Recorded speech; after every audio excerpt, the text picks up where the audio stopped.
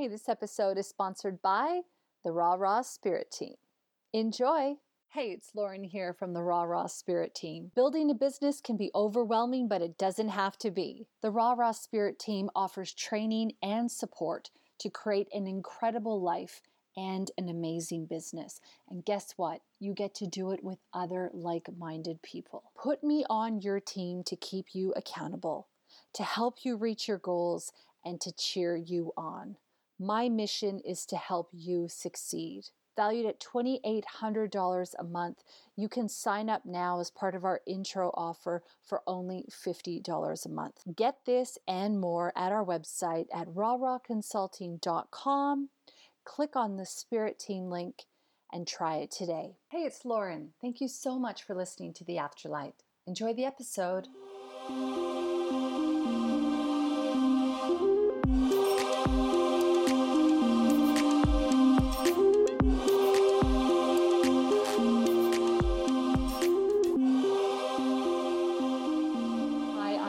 And welcome to the show. I'm joined today by Sharon Chapman.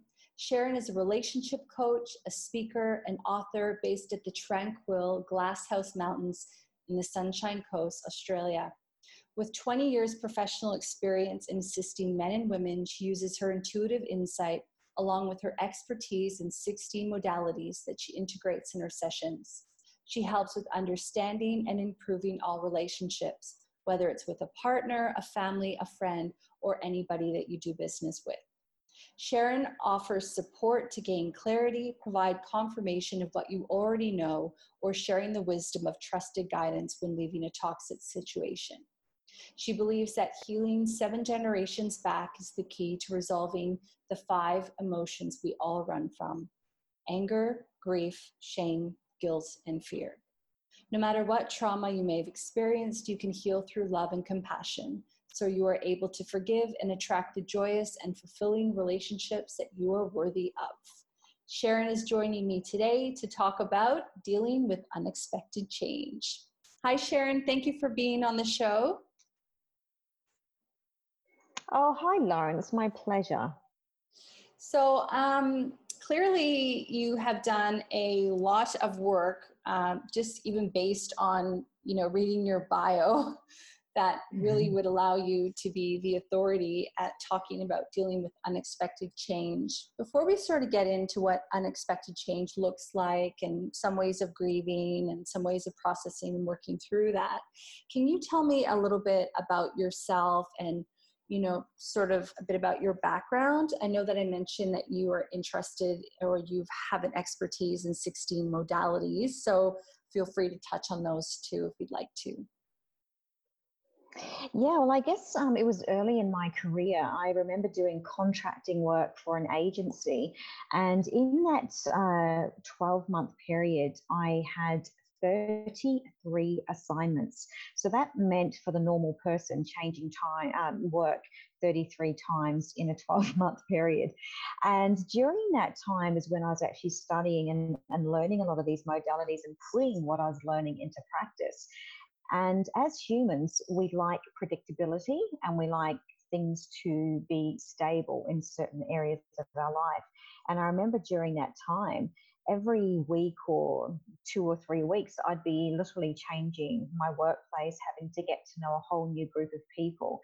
And so the modalities that I was learning, which actually helped with anxiety and stress and being able to calm the body in a very quick way, allowed me to integrate into those environments and allowed me to feel a lot more relaxed and more in balance than I would have been previously. Why do you think, obviously you've had a lot of training in that, so that made you more maybe adaptable to be able to deal with change, but why do you think in general some people deal with change better than other people? Yeah, I definitely think there's generational and heritage is, and also culture comes into that a lot. So for some people, it is in their DNA that they don't necessarily deal with change or anxiety. And quite often you can look at parents or caregivers who have the same kind of tendencies.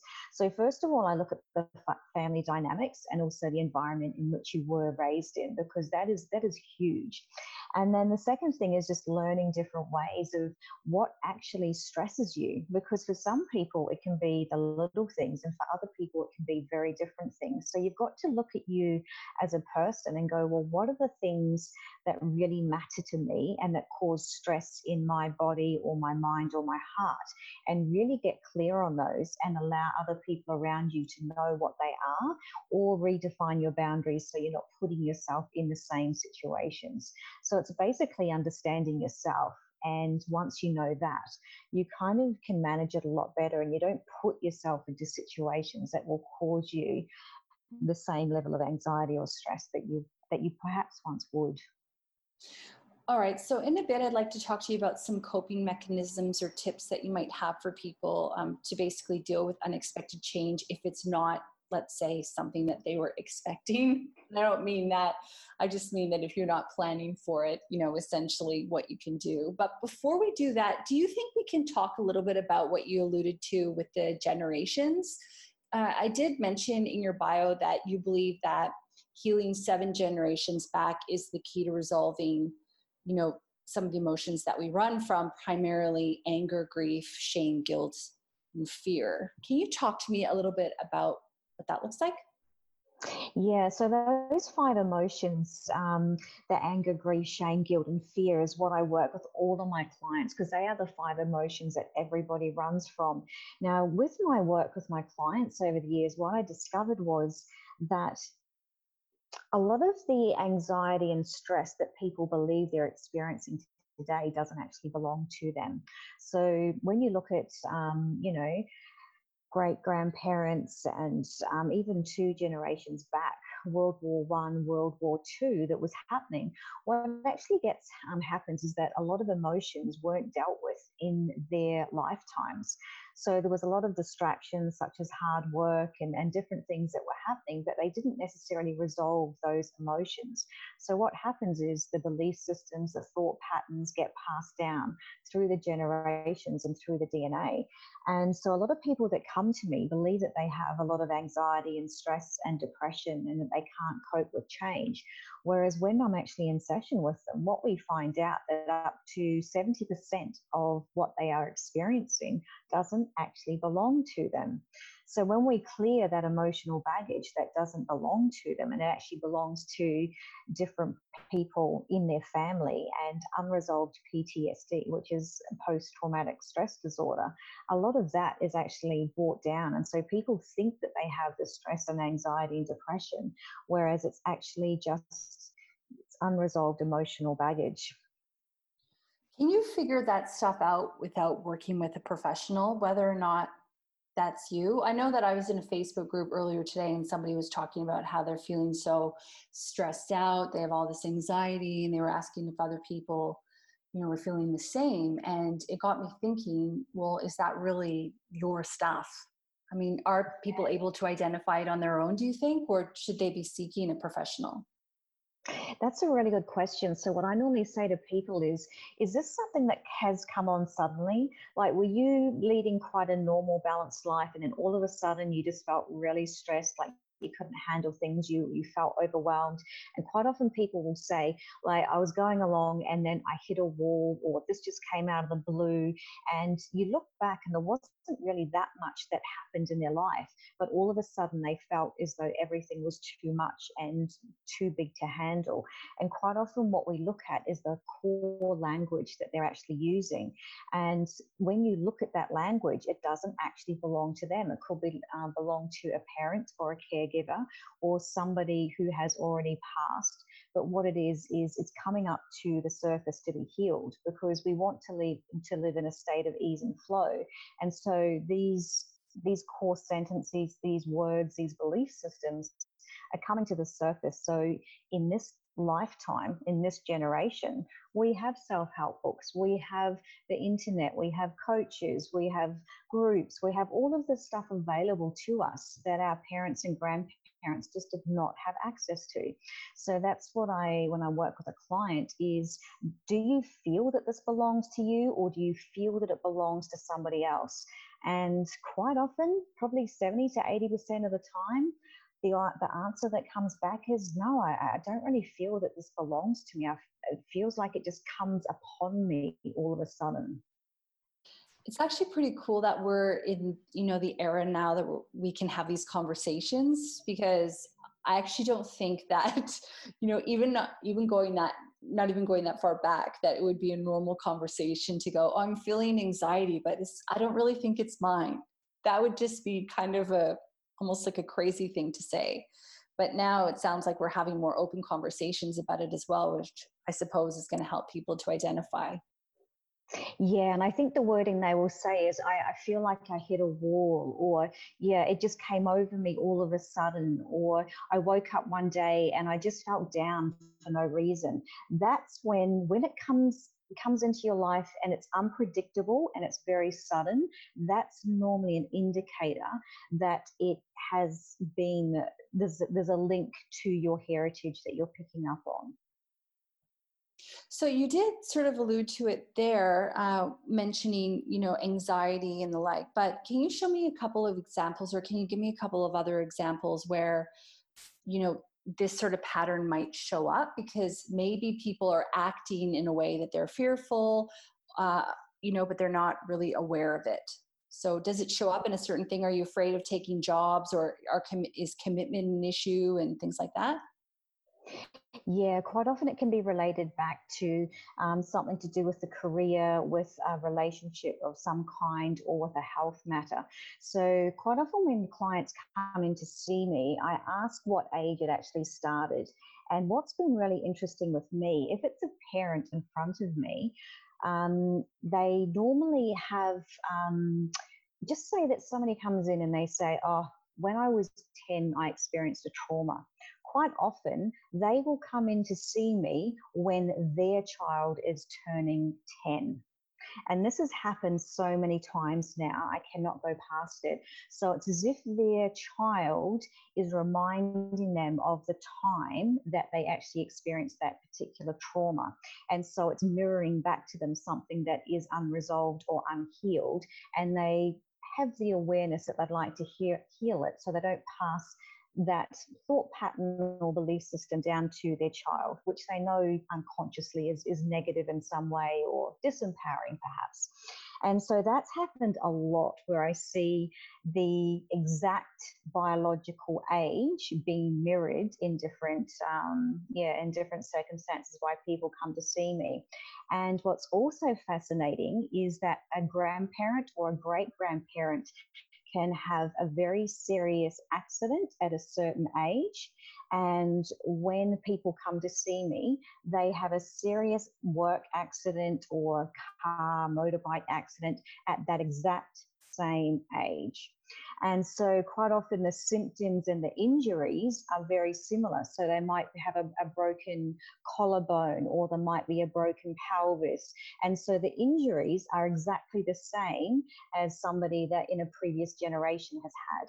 And the language, the core language that is used in this generation, can actually be mirrored back to one or two generations deep. So it's fascinating when you see the evidence and they go and do the research and they ask family members and they do a little bit of investigating, and all that evidence comes to the forefront. So speaking of avoiding change, that sounds like something that many people would want to avoid. So I'm sure, our listener at home, much like me, was like going through, in my mind, all the ailments that, maybe my family members have had. So is there a way for us to sort of break the chain if we're not the one that maybe suffered with that initially, that we don't want to take that on, projecting that into the future at least?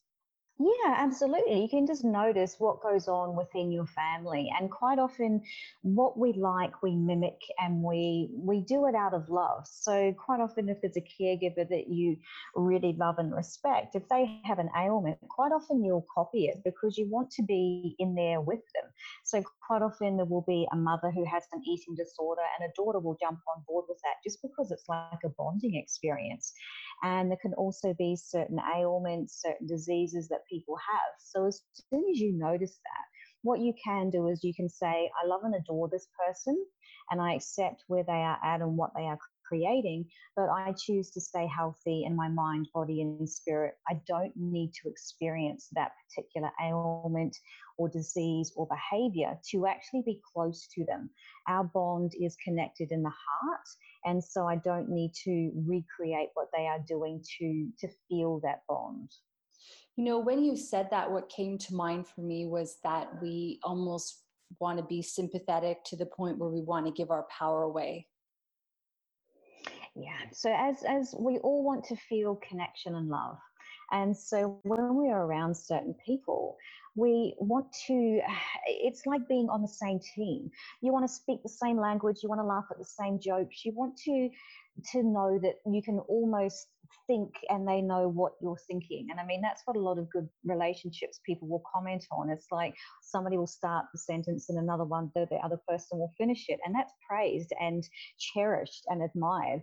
So what people are looking for is connection and love, and the conversations and the love in your heart and how you can inspire each other is what you can put your focus on. But you don't necessarily have to do a behavior that's going to be empowering. Um, to the point that you are disempowering yourself. So what I mean by that is if you share certain behaviors with this person, you can go, well, I like those three behaviors because they feel good to me, they uplift me, they feel empowering. But those other behaviors, yeah, that doesn't work for me. I can understand that that person needs to do that for whatever reason, but I don't need to join in. There are other things that can bond us. Right. It's that whole thing, misery likes company, but you're in control and you don't have to join them. That's so true. And how I describe it to my clients is if somebody's in the quicksand, you're not going to save them by jumping in the quicksand. As soon as Yeah. you put your leg in the quicksand, you're a goner. What you are looking for is for you retaining your balance and for them to look at you and come to you, back to you and go, you are in alignment. You are showing me stability. You are showing me where I can get back to. But you're never going to help anybody by going into the quicksand with them. Yeah. Yeah, that's true. So you were talking earlier about how sometimes unexpected change can show up by maybe dealing with a traumatic event, for example, or anxiety. So I guess when I was thinking about unexpected change before our call, I really kind of compared that to almost dealing with grief. So, you know, does unexpected change often include a period of grieving? Yes, it does. We don't see the thing is we love change as long as we're in control. So if we're in control, we like to have change because we know what's going to happen. What we don't like is unpredictable change. And so what we do is when something unpredictable happens, we look for a reference tool. Has this happened to me before? And if you don't have a reference tool for it, then it can be very confusing because you're navigating for the first time. And if you speak to any person who's gone into a job role that it's a little bit over their head, becoming a parent for the first time, all of those things that you just don't have a code book for. You don't have a manual to actually follow. You've got to kind of find it out as you go. Those situations can bring up the emotions of grief because you're not actually aware of what you are meant to be doing. So that can play havoc because you're trying to navigate your way, but you don't actually know where you're going or how to get there. What are some ways that people do grieve? Because do you think that it's always obvious that someone's grieving? I think it's beautiful when somebody is very openly grieving because you know exactly what it is that they're going through and you can assist them. So when you see somebody at a wake or a funeral and they have tears streaming down their face, whether they're, speaking about the person or everybody is just showing them concern and love. You can see that they're visibly upset. I think everybody feels very reassured because they know exactly where that person's at, and they know that they can assist in some way with a kind word or a hug or however you can possibly help that person. But I do believe that a lot of people grieve in private, and there's nothing wrong with that. Quite often I have clients come in and we will identify that grief is the number one priority for them. And they say to me, I haven't shared this with anybody. I go about my day. I haven't cried. I haven't let my guard down with anybody. And that's okay too. Everybody has the right to grieve in the way that they feel is right.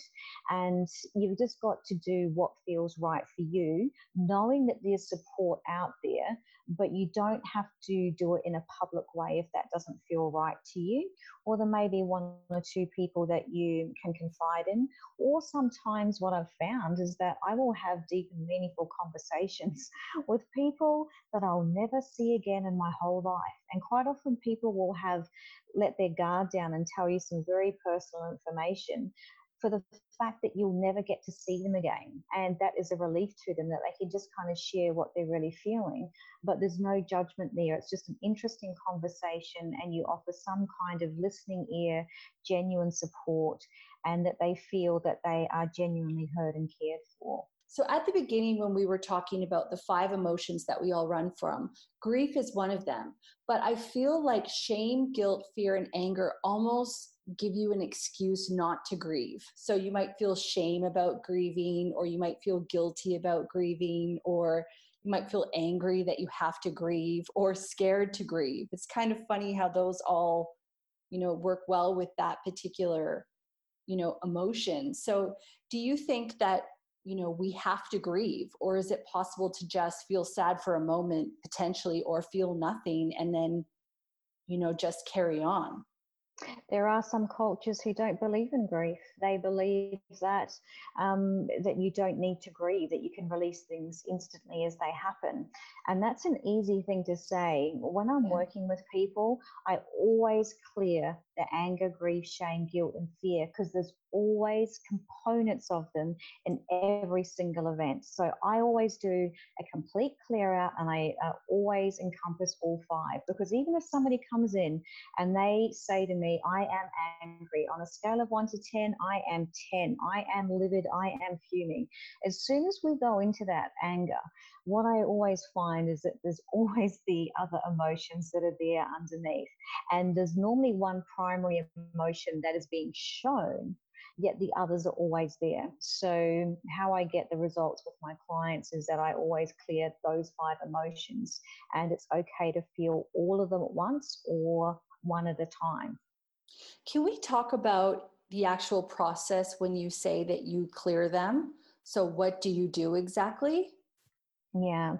So first of all, I identify that it's okay to feel them, and that you have every right to feel all of them, and that you are also able to have the permission that you can release and let them go.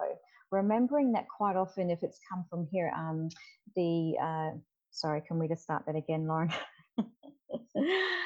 So quite often remembering that if it's come from generational trauma, it may not actually belong to you, and that it's okay that you've taken it on board on behalf of somebody else. Because being in a family unit, that's sometimes what we do. We take one for the team. If there's a family trauma that has happened, quite often you see a caregiver or a parent or a relative who is upset, and unconsciously you can actually take on some of that burden. So what we're doing is giving you permission that you do have the freedom to be able to release it, and that you're not going to be giving it back or burdening the person who it actually came from, because that doesn't feel good at all. And so I take them through different modalities that feel right to me when I'm actually with them, and that's with intuitive, and also they fill out a client questionnaire. So I make sure that they are comfortable with what is happening. And then I take them through different processes through clearing the mind, body, and spirit, but also we identify it so they can notice a measurable difference. On a scale of 1 to 10, if they come in with a 10 of anger, by the time they finish the session, I say, where is that anger sitting? And they're like, oh, like a 1.5, 2. And I go, well, great. And it will continue to release, after a week or so. But you have to actually notice a tangible difference in how you are feeling, and that you feel different about that particular person or situation. So do you do that through some sort of meditative process, or do you do that through EFT training, or how's the actual like process of pulling out these emotions? What does that look like? Yeah. So first of all, I ask the client, do you want to talk about this? Some people do not want to talk about the event or the situation or whatever is upsetting them. They just want to release it. So first of all, I ask them, do you want to talk about it, or would you just like to release it? And in that, there's a lot of relief because some people Yeah. believe that they have to talk about it. So do you want to talk about it or not? If they do want to talk about it, what I can take them through is advanced EFT, which is the tapping. And I also include hypnotic language. I include color therapy. I include NLP and essential oils, inner child healing, matrix re-imprinting as I'm actually going through with them. And what I'm looking for is their body starts to release, and they have very little control over that. So if they want to talk about it, quite often they will start to laugh, start to cry, the body will start to tremble, they can hiccup, they can do all kinds of things. But what's happening is the body is saying that I am releasing this. And then we quantify and measure it at the end. If somebody doesn't want to talk about what is actually happening, then what I do is I will go to their higher self and I will do the healing in a very different way. And quite often, if people have experienced quite severe trauma, they don't want to go into it. It's too painful to even look at. So what we do is we go in a different way via their higher self. We then resolve those 5 emotions, and then often what happens is they're happy to talk about it because there's no underlying emotional trauma, or those 5 emotions are not being triggered. So that's the interesting thing about when people come in and they say, I don't want to talk about it. Once you've actually resolved those emotions, they're happy to talk about it because it no longer Wow. triggers them. And that's how you measure, are you okay with this situation? Because you can just talk about it very generally, just like a normal conversation. The voice stays consistent, the emotion stays consistent, and so does the energy. And that's how I know we have atoned that situation, because it feels harmonious, and they can have it, they can talk about it in a conversational way and not be upset. Right. So, do you think there's ever a situation where it's important to have these emotions? I mean, there might be a listener at home going, yeah, but it's good if someone feels guilty if they cheat or do something wrong, or it's good to feel angry if somebody cuts you off on the road. Is there a scenario where these emotions are actually appropriate or not? They're always appropriate, and you're feeling them constantly throughout your whole day. What's a good thing to do is that you notice it and you can understand it, and you don't allow it to stress you. So for example, if somebody cuts into me on the freeway, what I normally go is, hey, you have no right to do that. And I acknowledge that I'm angry. I'm angry at that. How dare you do that? And then I go, you know what? Is this person worth my cortisol level, which is my stress hormone, being raised? Is this going to matter in 5 minutes, in 5 hours, in 5 days? No. And I just go, and then I always go, you know what? Maybe they've got a sick animal in the car and they're rushing to the vet. That might be a pregnant woman in the front seat. And I just allow a story to come to my head that will just atone it. And I just let it go. And that normally happens within about 30 seconds. Whereas before, I could spend a whole car journey, which could sometimes be 2 hours, seething over that one incident.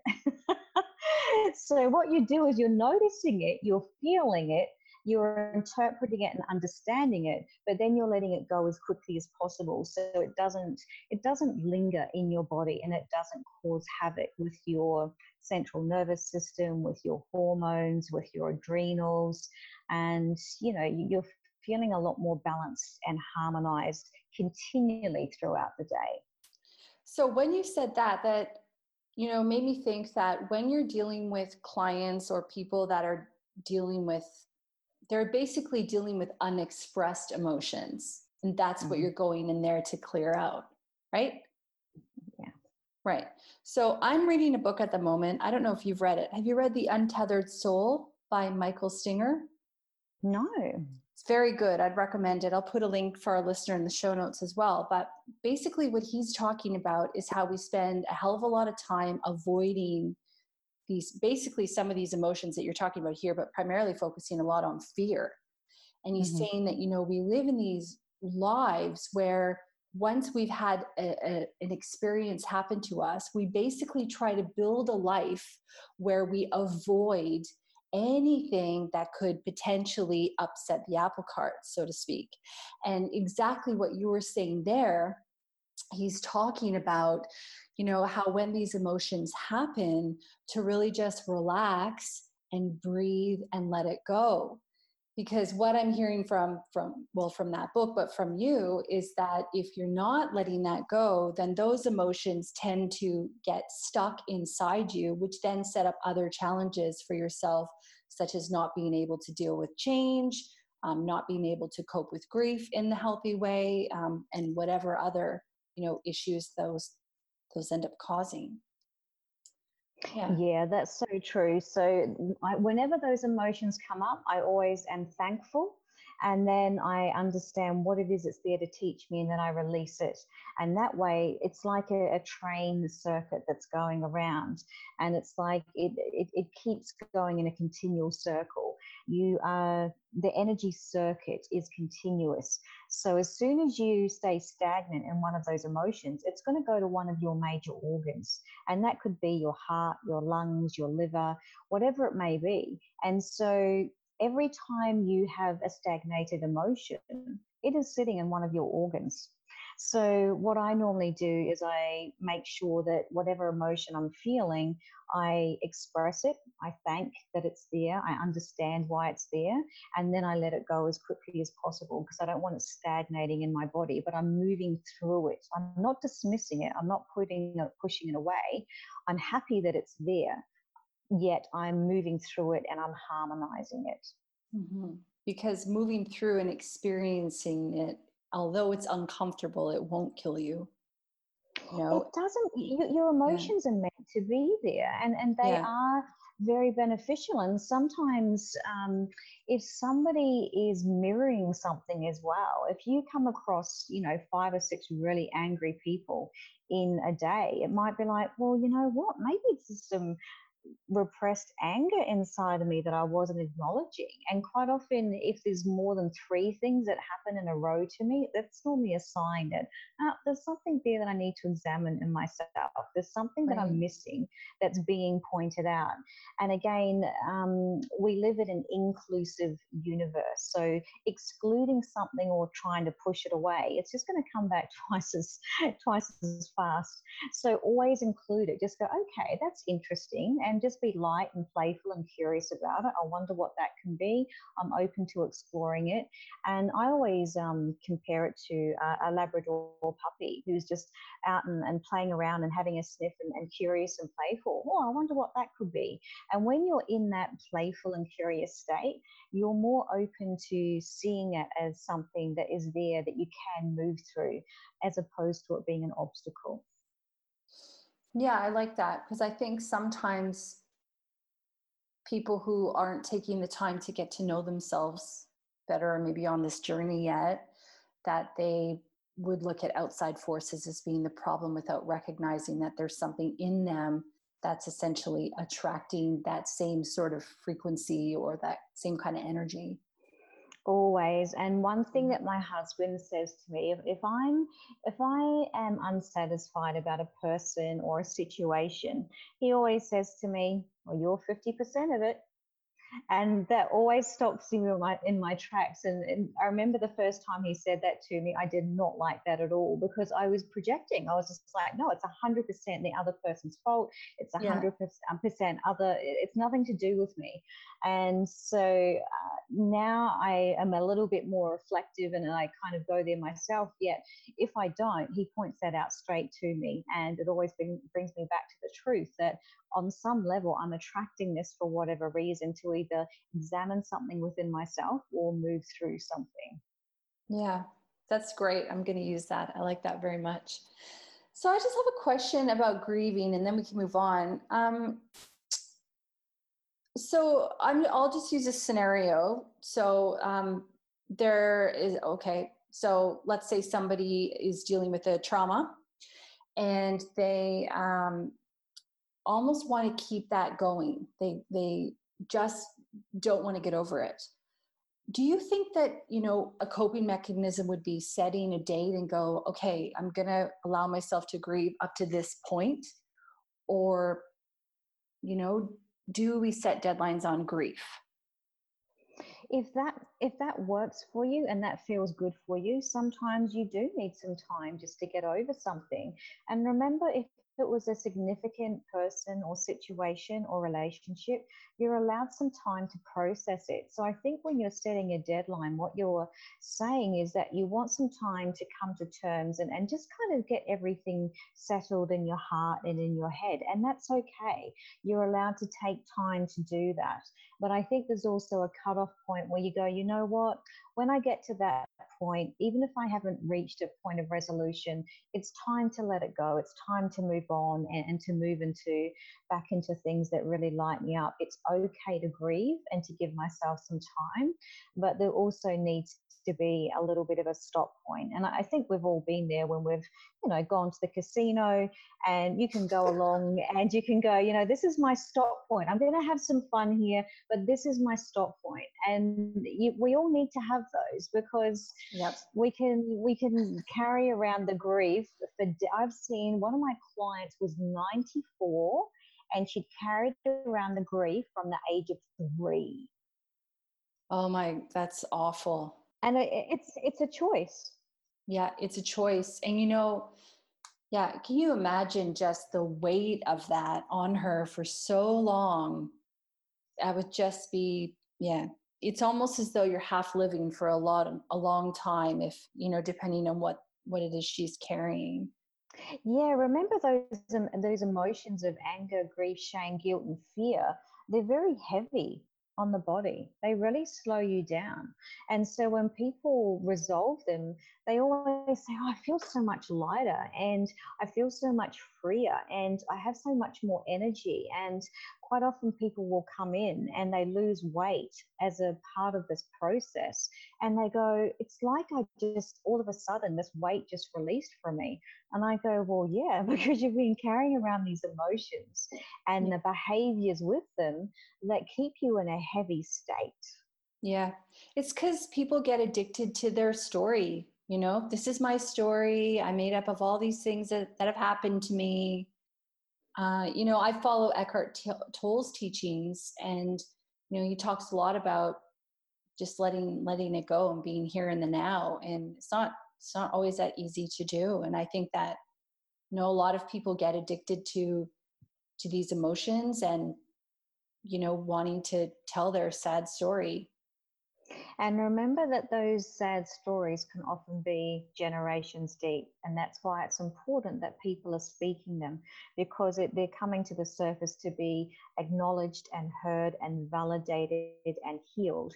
And in this time and place, we have the ability to do that. But quite often in other generations, things weren't talked about. They were swept under the carpet. I mean, even 1 generation ago, 2 generations ago, having a child out of wedlock, it was a Right. sin. Living with a partner who wasn't married was frowned upon. Even the homosexuality that is being very open now, and Yeah. that has only shifted while I've been alive. So all of those like same-sex relationships and all of that has only shifted in this generation. So Yeah. each generation makes big shifts with what it is that they are dealing with. But there's also, when you look back, there's a lot of stories that are very deep, that people didn't have that freedom of speech. They weren't able to express themselves. And so quite often when people are telling the story in this time and place, in this lifetime, it's actually an echo from a loved one, a past relative, or another generation that weren't able to express themselves. They didn't get the chance. And it's that echo, that grief of, I never got my say. So sad in a way as well. I mean, I know that we're talking about the positive and working through, sort of those negative or those dark, issues, but it's, in a way it seems unfair that we have to take that on. Yeah. So what I say to my clients is, if so, for example, one client came in and they had a lot of artistic ability, and the echo that they kept hearing in their head was, "I never get to express myself creatively," and we traced it back to a great grandparent who had artistic ability, but they had to basically work in a certain area and not explore that. So what I asked this client to do was just close their eyes and call on the soul of this beautiful relative that had this expertise and knowledge. And what she used to do, she used to put on certain music and kind of get into a meditative state and create these beautiful artistic pieces. And as she said, it's as if this person was here, and sometimes the paintbrush is moving and it doesn't even feel like me.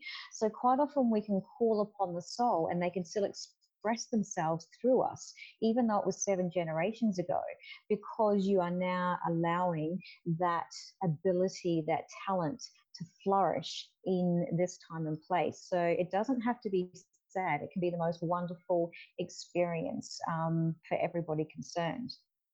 Do you think that just static energy, so just things not moving as well, is almost something that you need to work through, being stuck? We haven't really talked about that, but being stuck would almost stop you from changing, but at the same time, you're stuck. So, how do you move through that?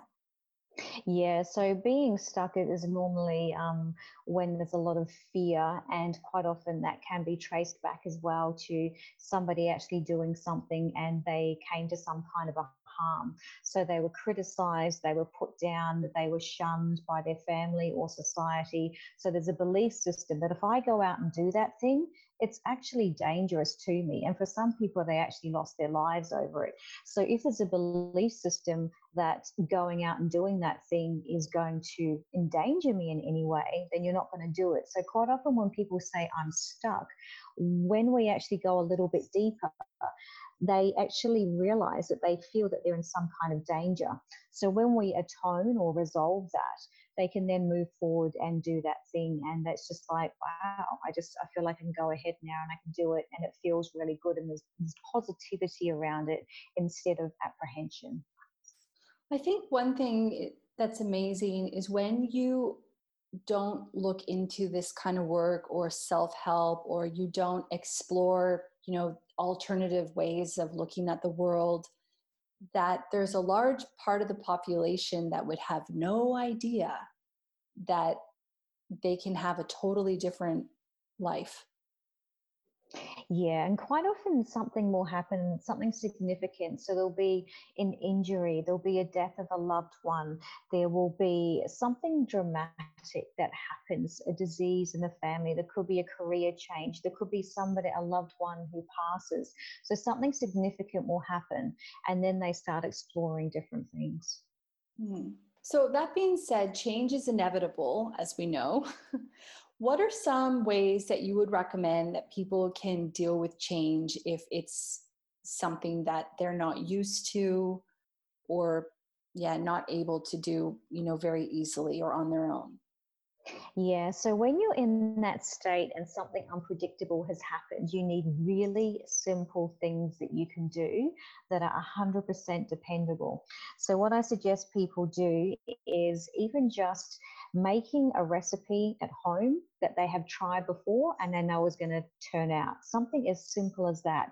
Picking up the TV remote and flicking on your favorite program at the time that it's allocated, speaking to a person who they know and trust, going outside. You can do some breathing exercises because you are in complete control of your breath, you are in complete control of your emotions, you are in complete control of everything that you see. Put on music that you really love. And one of the other things that I say to clients is, if you feel that everything's kind of out of your that you can't manage it and it's out of your control, quite often people will find a lot of relief by watching something that they've already watched before. So they may put on a DVD or a movie and they may watch something already knowing the outcome because they can just feel that sense of certainty. So what I suggest to people is just start with really small things around the home that you can do that will lead to an exact result. And then it's just like little by little, you're starting to kind of build that muscle and you're starting to feel a little bit more secure and confident so that those things are around you. And then the other things is I guess just speaking with people and allowing other people to support you when you're going through times of change and transition, and knowing that nobody feels comfortable with it unless they've kind of had a say in it. Nobody likes being dealt blows. They just Yeah. don't. And I would normally, if somebody is going through a physical illness, I'd say speak to somebody who has actually been through that illness and come to the other end. If you are speaking to somebody who has experienced a certain injury and you have incurred that exact same injury, speak to them when they've actually got to the final stage and they have recovered from it, because it gives you the ability, and your mind needs to know that there is a finite point, there is an end point. And as soon as there's an end point, straight away the mind relaxes. It's only when there's unpredictability and we don't know what's going to happen. It sounds to me like a lot of that can come down to what you can control right now in this moment. Exactly. And it's just the little things that you can actually control that will allow you to feel that you are able to start and finish something, and that you know that when you finish it, it will have the same result. And that works wonders. I've seen people who have been in situations, and the other thing that really matters as well is that quite often there can be a lot of changes within a very short amount of time. Now, if there's a change of job, if there's a relationship that comes to an end, if there's a move of home, all of those things are very high ranking with stress, and we deal with them very well if they come at certain stages and they're predictable. But quite often those things can happen, two or three things in a row in a very short amount of time. And that's where I find that people come unstuck. It's not that the event happens, it's that two or three will happen in a very short amount of time. And in that situation, I just say you have every right to feel, that things are a little bit out of control at the moment, because they are. And that could be somebody who has, recently lost their home due to a natural disaster. I mean, it literally turns their whole lives upside down. And so for those kinds of situations, I would always say reach out for support, reach out for your community. You do not have to do this by yourself, and that there is help and support around you, and don't go it alone because you're not meant to. Yeah. So can I flip the script on that for a minute and ask you the opposite question? If somebody at home is wanting to try new things and maybe step out of their comfort zone and maybe make changes, do you have, is it sort of this similar advice, one small step at a time, or do you have anything else that might be helpful for people wanting to maybe break out of their shell? Yeah, I would say have as much fun as you possibly can. And so when clients say that they want to start doing different things, what I normally suggest is going to an art class with a group of people. So whatever you put on that canvas, it looks like a 3-year-old has done it, and you're just having a good time. You're just focusing on the fun and the play, not the outcome, not that it has to be perfect. You're just there to have fun. So all you're doing is showing up and interacting and having fun. If it's meeting people, going to a group activity, and just having one or two conversations with people, and just doing things that make you feel good. So you're not actually trying to achieve anything. So I think what a lot of people do is they start new things, and they have to achieve so much within that certain time frame or from that particular activity. And it's like, just go along and have fun and see what happens. And it just takes the pressure off. And people will often come back and say, oh, I went to that art class and I did that and I've enrolled in this. And they're in a completely different place because they're just doing it for the fun of it, not because Yeah. they have to achieve something. And it's good to just have a couple of things that you just go and do. And it doesn't matter if it's good or bad or indifferent, you're just there to turn up and have fun. That sounds like some work that you would be doing with the inner child, right? Yes, yeah. And so if you are able to do any activities with children, when children come to visit me at my property, we've got grass outside and I have water guns and we fill them up and we charge around and chase each other and shoot and have fun. And we all get saturated and it's just one big mess, but everybody's laughing and our heart rates are up and we've probably done 25 minutes of exercise, but you don't even notice it.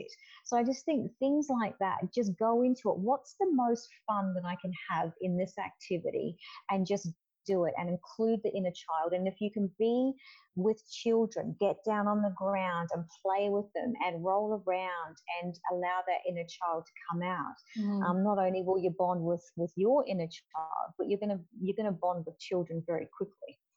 We definitely take things far too seriously, as adults. The mind just makes things way more serious and not as fun naturally. I don't know why we grow into that mindset that everything needs to be so, I don't know, narrow and so disciplined. And you know what, Lauren? You know what I've seen is that the number one thing that people look up when they're watching videos is bloopers. Bloopers. I Oh, that's don't, they funny. don't want to see. Of course, everybody wants to see a professional news reader and everything, but every time I see something where there's one of those reels of the news readers and all the wacky things that happen to them, I will watch that over the news any day.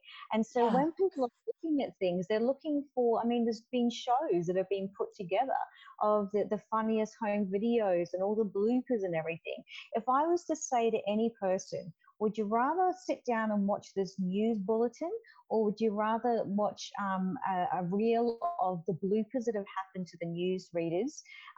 What would you rather watch? And I guarantee you they'll always want to watch the bloopers, because everybody wants to have fun when they're doing something, and they always want to see other people have fun. And of course, you also like to laugh at people when things go wrong. Yeah. We all do that. But people want to have fun. Yeah, they do. And I've actually seen some hilarious bloopers. So I'll put a few links to those as well in the show notes, because maybe not all of our listeners take the time to watch bloopers, but they're definitely hilarious and worth it. And it's so fun to just laugh. You just feel good. I mean, obviously, but it changes everything.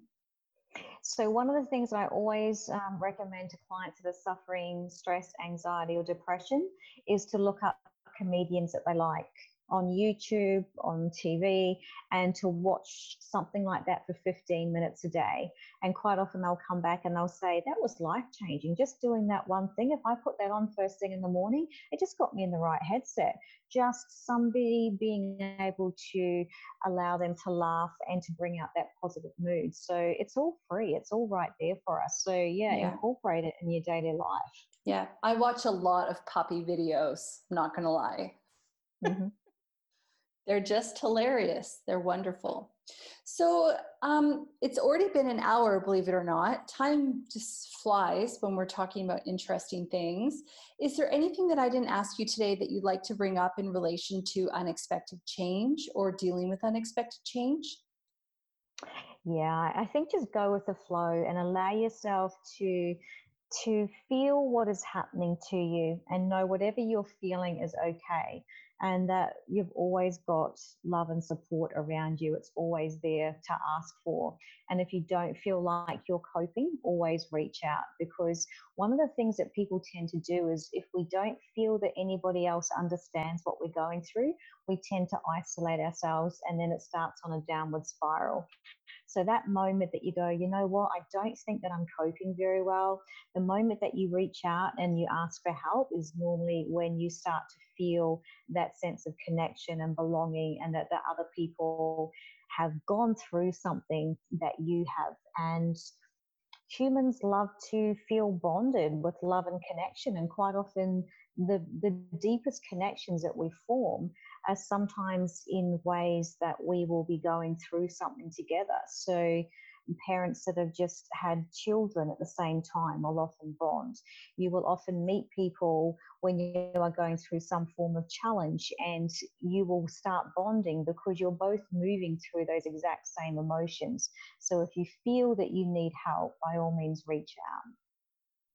I love that. Now, you can get more information on Sharon at her website, sharonkchapman.com. Sharon, do you also do, online consultations and things if people are wanting that?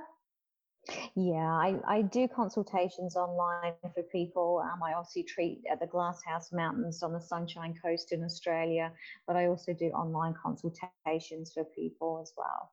Okay, cool. So I'll put all Sharon's links in the show notes as well, because she's got Insta and Facebook and a website. Thank you so much for being with me today. We definitely learned a lot. And I really, I just hope that our listener at home does take a moment to assess whether or not, their life can be improved, because you would not want to be 94 and still carrying something that you can let go. It's just not worth it. Like, it's not worth it. Yeah, and one of the sayings that I love is either you get better or you get bitter. Yeah.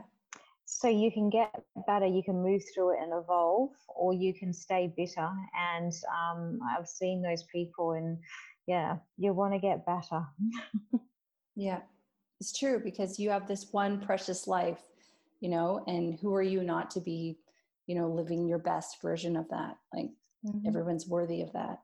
So cool. Well, thank you, Sharon. I believe that you're going to be a featured guest on many episodes. So it's just great to talk to you. I really appreciate your time.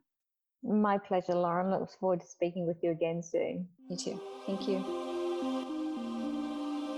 Hi. Thanks so much for listening to the episode. I hope you enjoyed it. If you did, please leave us a review where you listen to your podcast and share it with your friends. Thank you. New episodes every Thursday.